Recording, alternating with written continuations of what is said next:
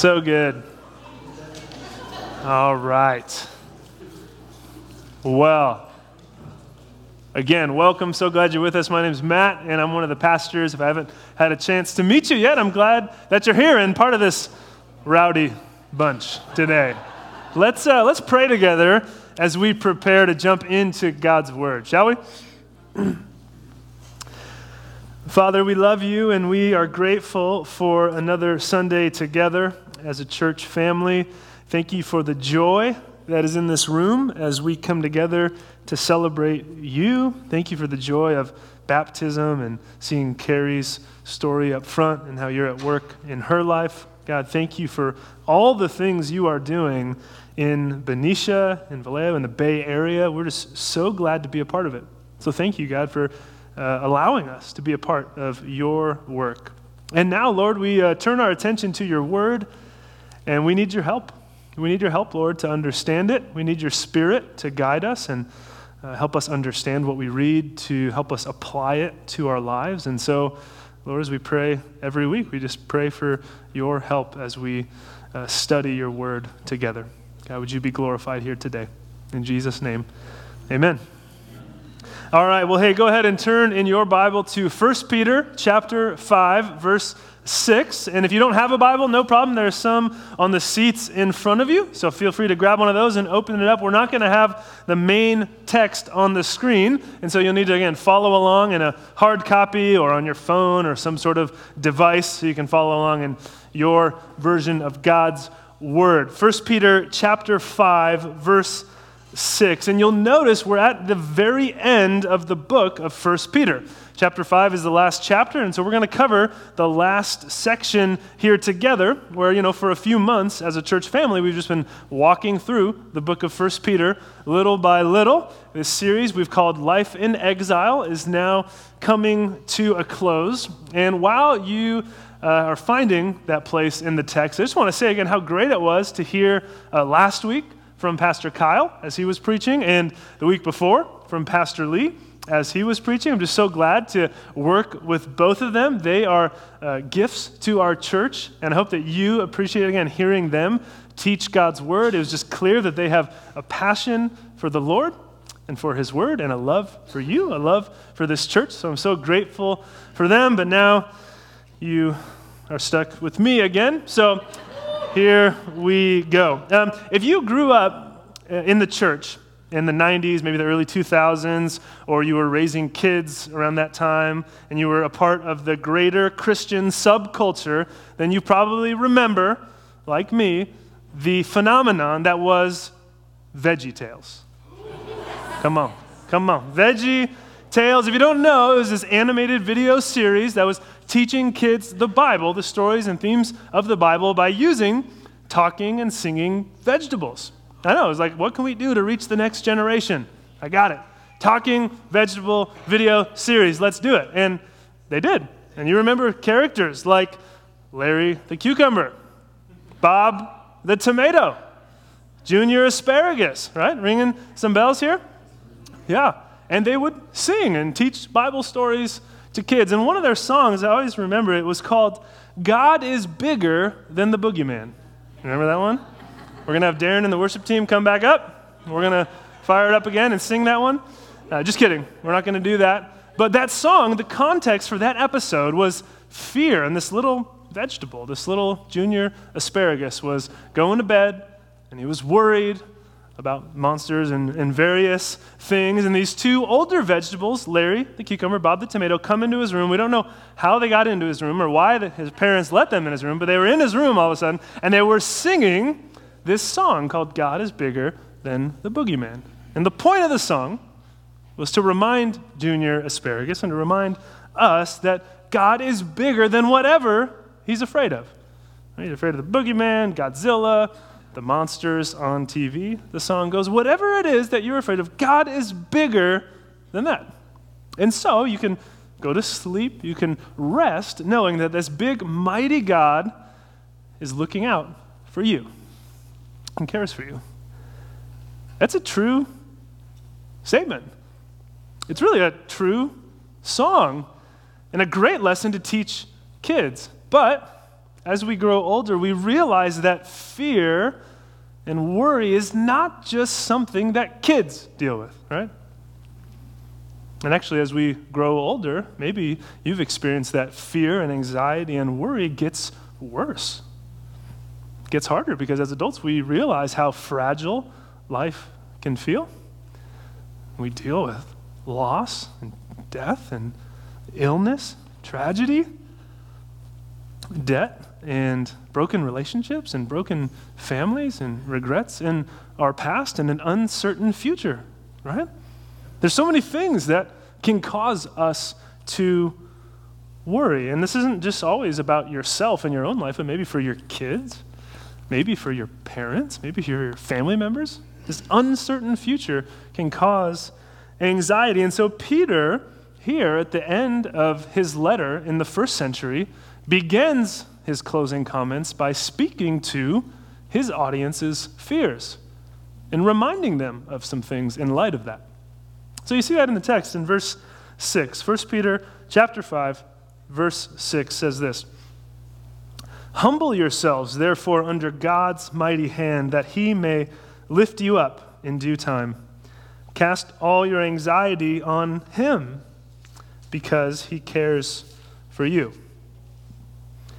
So you see Peter telling his first century audience, they're living in exile, right? Because of their commitment to follow Jesus, they are now outsiders in their communities. They're looked at kind of funny by their neighbors. There's some subtle exclusion and hostility because as Christians, they're kind of weird. And they're not like the rest of the Greco-Roman world. And because of this, they're misunderstood. There's strained relationships, possibly legal issues they're facing, possibly financial concerns, possibly threats to their well-being because they're following Jesus in a hostile environment. And so there's plenty that would make them or could make them afraid. And so Peter knows this, and he's going to speak to that. And he says in verse 6, you see, "Humble yourselves under God's mighty hand." And then verse 7, "Cast all your anxiety on him." Okay, so the fear and the worry and the anxieties of life that we talked about to start this morning, Peter is saying, hey, give that over to God. Cast that upon him. Throw that his way. Let him carry it. And as we read these opening verses, it's natural maybe to see these as two separate teachings, like humble yourself before God, verse 6. Verse 7, cast all your anxieties upon him. We see, okay, those are kind of separate things, but in the Greek, the phrases are actually connected. And the phrase that you see in verse 7, where it says, cast all your anxieties on him, that phrase is not this independent clause, this independent command. It's actually modifying the teaching to humble yourself before God. And so it's almost as if Peter is saying, humble yourself before God by casting all your anxieties upon him. And so think about that connection. He's saying our fears, if we're giving our fears and our anxieties to God, that is an act of humility. That's what he's saying. And so the reverse is true. If we hold on to our fears and we hold on to our anxieties and choose to deal with them ourselves, that is an act of pride. And it's interesting for us to see this because we don't usually think about fear and worry and anxiety as a pride issue, do we? We don't usually categorize it that way, and yet that seems to be what this text is doing. And so let's think about that. If you get down to the bottom of worry, what is it that's going on in your heart when you're worrying? It's because, well, there's something that you maybe don't want to happen that you're afraid might happen.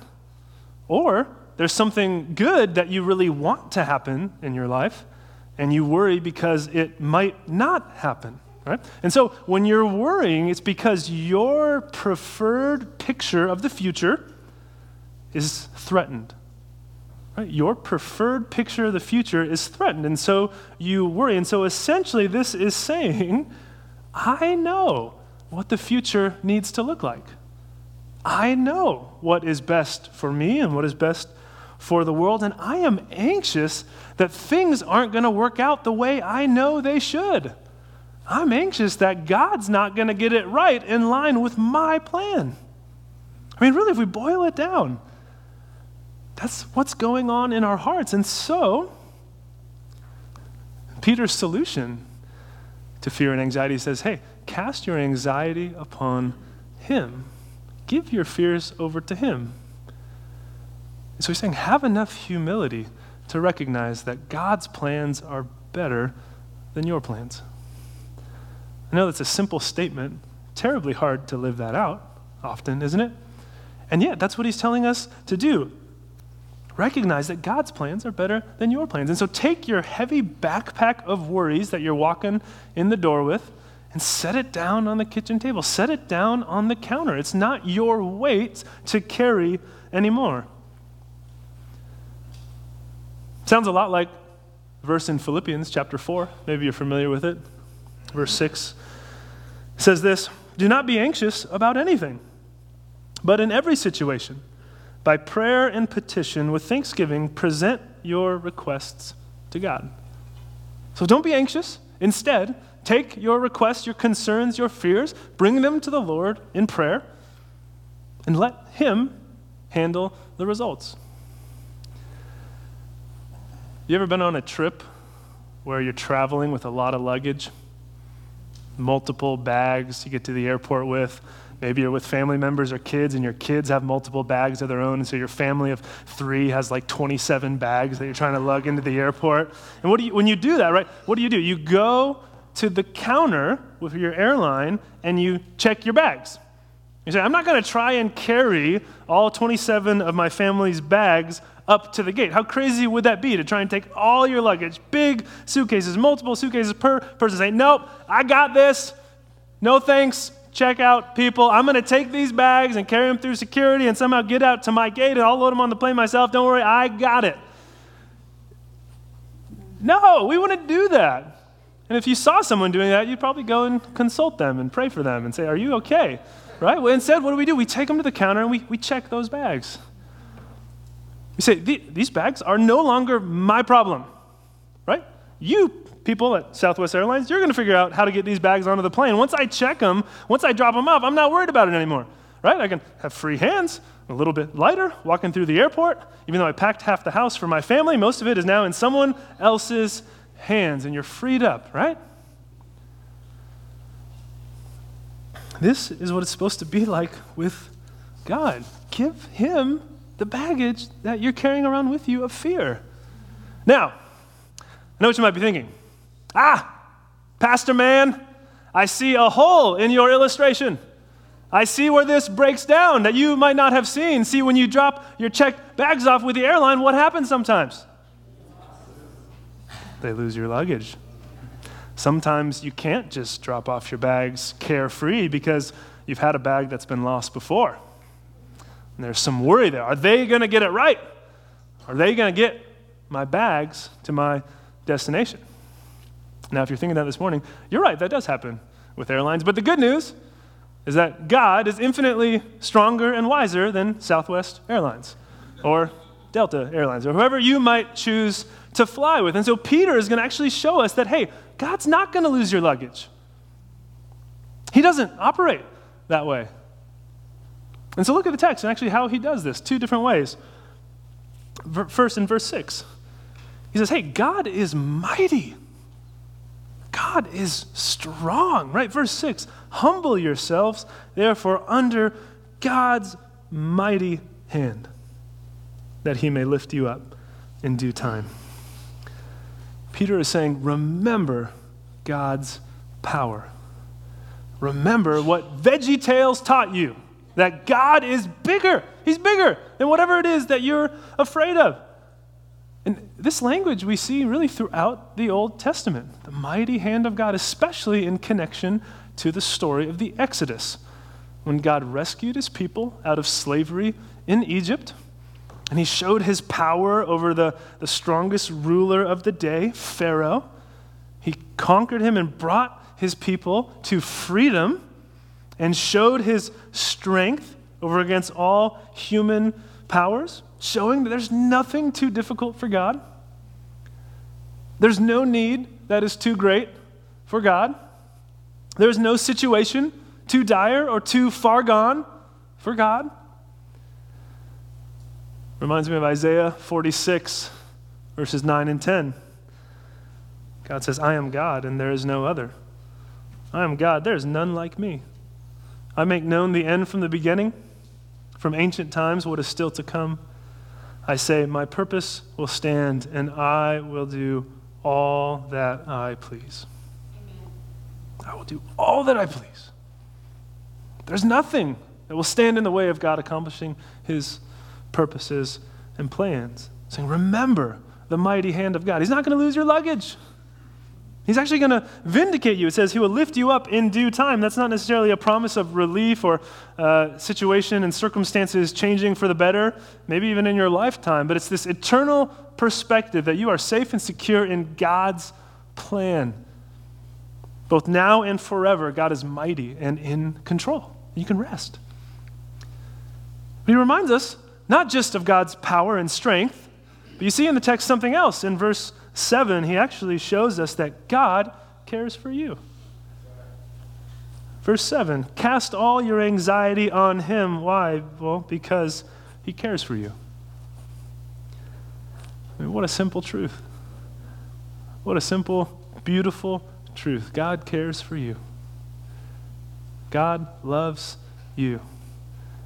God is working for good in your life. And so God sees the anxiety and the fear and the heavy luggage and baggage that you're carrying around, and he comes alongside you and says, hey, why don't you let me carry that? I don't want you to be burdened with it anymore. Like Kyle mentioned last week, Jesus is our good shepherd. He cares for us. He loves us. He knows what we need. He's watching out for us. He knows the number of hairs on our head or the number of hairs in our ears if there's no more hair on our heads. He knows. And he cares. Can you imagine the level of detail and attention that's required to know the hair count for each of us? It's incredible. And it's sometimes hard for me to grasp. It's easier for me, honestly, if we're talking frankly here, it's easier for me to recognize the power and the strength and the might of God. It's sometimes harder for me to believe that he cares for me. He's strong and mighty. He created the universe, of course, but he loves me. He knows me. Sometimes that's a little harder to wrap my head around.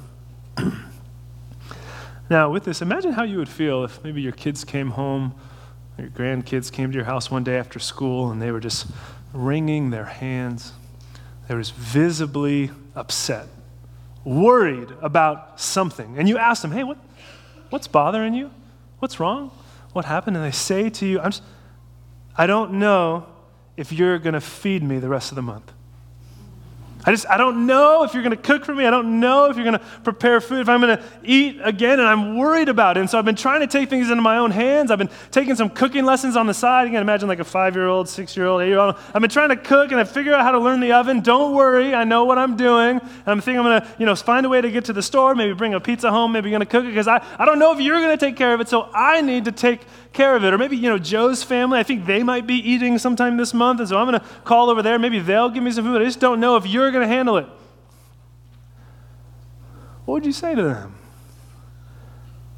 You'd say, hey, why don't you let me worry about that, especially the oven part? Why don't you let me figure that out? I'm your mom, I'm your dad, I care for you. I want to feed you most of the time, right? I want to take care of you, and I'm going to, so just don't worry about that. You go do your homework, or go play with your friends, or go clean your room, or do something else. Let me figure that out. That's what God's saying to us. He's mighty, and he cares for us, and he's not going to lose our luggage. And so Peter's saying, hey, you can cast your anxieties, your fears, whatever it is you're going through, give that to the Lord and trust him and rest in him. And that's not like a one-time deal, where you do it once when you become a Christian and then you're like, sweet, I never have to go through that process again. No, I think as we walk with the Lord, it's this continual process of giving things over to the Lord. Because fears come up basically daily. And we need to say, Lord, I need you to carry this for me. Lord, I need you. And so he reminds us to be humble and to trust the Lord. But he doesn't stop there. There's actually a lot more that he has to say as he closes the book. And notice how he continues in verse 8. He says, be alert and of sober mind. Your enemy, the devil, prowls around like a roaring lion looking for someone to devour. Resist him, standing firm in the faith, because you know that the family of believers throughout the world is undergoing the same kind of sufferings. So he's saying, hey, although God is sovereign and in control, that doesn't mean that you just sit back and have nothing to do and no decisions to make and no actions to take. No, he says what? Rather, verse 8, be alert. Pay attention. Be of sober mind. Why? And here he mentions a reason that he hasn't brought up before in the book of 1 Peter. He says, you have an enemy. The devil looking to destroy you. Now, let's be honest, that's not an area of doctrine or theology that we often talk about today. The doctrine of Satan, the doctrine of demons. That's an area we don't hear a ton about. And so briefly, we should recognize that the scriptures do teach that there are unseen spiritual beings. Some of them serve God. Some of them do not. And the ones that do not actually stand opposed to God and his work and his people and seek to corrupt God's good world.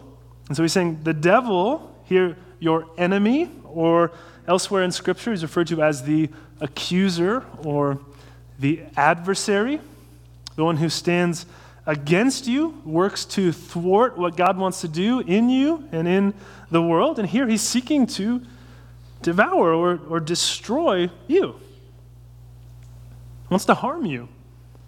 Now, there's usually two extremes that we go to on this topic. One extreme is to see the devil and demonic forces in everything. Like, I burnt my toast this morning. The devil's out to get me, right? Not necessarily, okay? But one extreme, devil's in everything.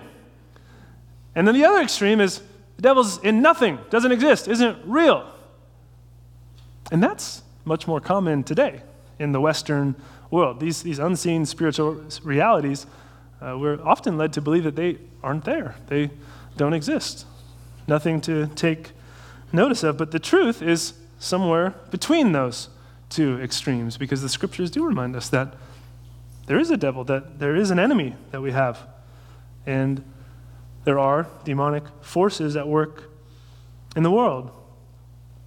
Sometimes these attacks, the work of the enemy is really visible, and we think of what the first century Christians maybe were enduring: suffering, persecution, maybe violence against them, something that the enemy would be stirring up and sending their way. In verse 9, Peter says, hey, so you know, you Christians in Asia Minor that I'm writing to, you're not the only ones experiencing this sort of hostility, this sort of difficulty. You're not alone in this. This is something that believers throughout the world are facing. So he tells his audience then and us now to be alert, to be aware of these realities so that we can stand firm in the faith and not be deceived, not be destroyed by the enemy. And sometimes it's hard to be alert to these things. I actually remember a time in my life where I wasn't very alert, not necessarily to spiritual realities, but this story came up on the golf course. I was golfing back in high school with my best friend Wade. He was and is way better than me at golf.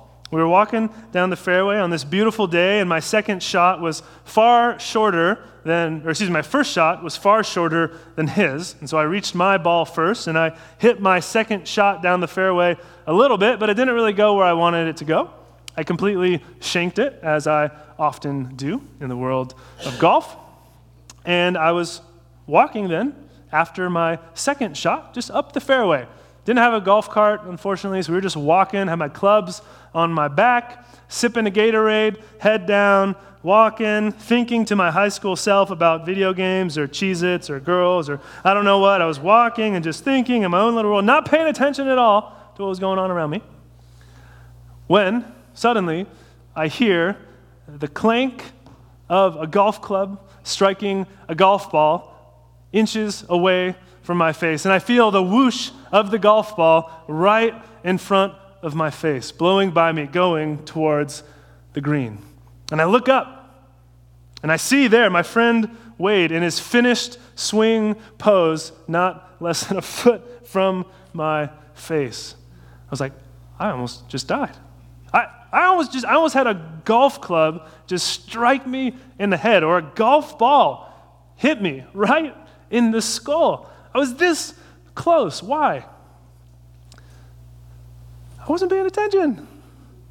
Right? I just had my head down, sipping my Gatorade, thinking about Cheez-Its and girls and video games in my high school world, and I wasn't paying attention to what was going on around me, and there was actually some danger that I needed to be aware of. And I think sometimes we do this in our spiritual lives as well. Just kind of put our head down, not really looking around at what's going on. Just kind of in our own little world, not aware of anything bigger at work in the world or in life. And the idea is not that we need to be afraid and constantly fearing for our safety, because Peter's saying, hey, don't be afraid. You can trust God. God's bigger than anything out there that you're going to face. So it's not that you need to walk around being afraid, but pay attention. Just pay attention. Be alert that there are things that are going to come your way that you're going to need to learn to navigate. And while in the first century, much of this opposition from the enemy spiritually would be maybe, again, more visible, persecution, suffering, more outward signs of this, often today the work of the enemy is unseen. And frankly, the enemy would rather convince you that he doesn't exist at all. And so often we are kept in the dark, or the enemy works to maybe deceive us, to lead us away from the truth, to make us think that we're self-sufficient, to make us think that we don't need Jesus. And if we're not alert, standing firm in the faith, planted firm in the scriptures, and firm in community, if we're not discerning about the messages that we often hear in the world, then it's possible to be deceived and led astray. I mean, just think about the number of messages that come our way every day. As we turn on the radio, as we watch movies, as we read books, as we talk to people, we're constantly getting messages about what is valuable, what is true, what is good and important in the world. And not all those messages are bad, but some of them are contrary to what the scriptures say. Some of them are contrary to what God says. And so we have to be really thoughtful. Are we alert and discerning what we're hearing, what we're feeling, what we're being told from different sources? And are we matching it up and seeing how it compares to the Word of God? And again, that's not just something that we do in isolation, because we're vulnerable when we're isolated. Rather, it's something that together we work through. Together we talk through. That's why we have small groups. That's why we meet weekly. And that's why we don't have church just like once a month or a couple times a year, because we regularly need to come together, worship, remember what is true from God's word, encourage one another. And so Peter's saying, hey, be alert. Be alert. But it doesn't end here either. So it's not just, hey, be humble and trust God. And it's not just, hey, be alert. He brings us back to the grace of God and the power of God. In verse 10, you see it there. It says, and the God of all grace, who called you to his eternal glory in Christ, after you have suffered a little while, will himself restore you and make you strong, firm, and steadfast. To him be the power forever and ever. Amen. So Peter comes back to God's grace and actually gives us some perspective. You notice he says we're called to his eternal glory in Christ after you have suffered how long? A little while. So it gives us some perspective. Exile is not the end of the story. Exile is not the longest part of the story. Actually, there's an eternity of glory in Christ with God that we have to look forward to.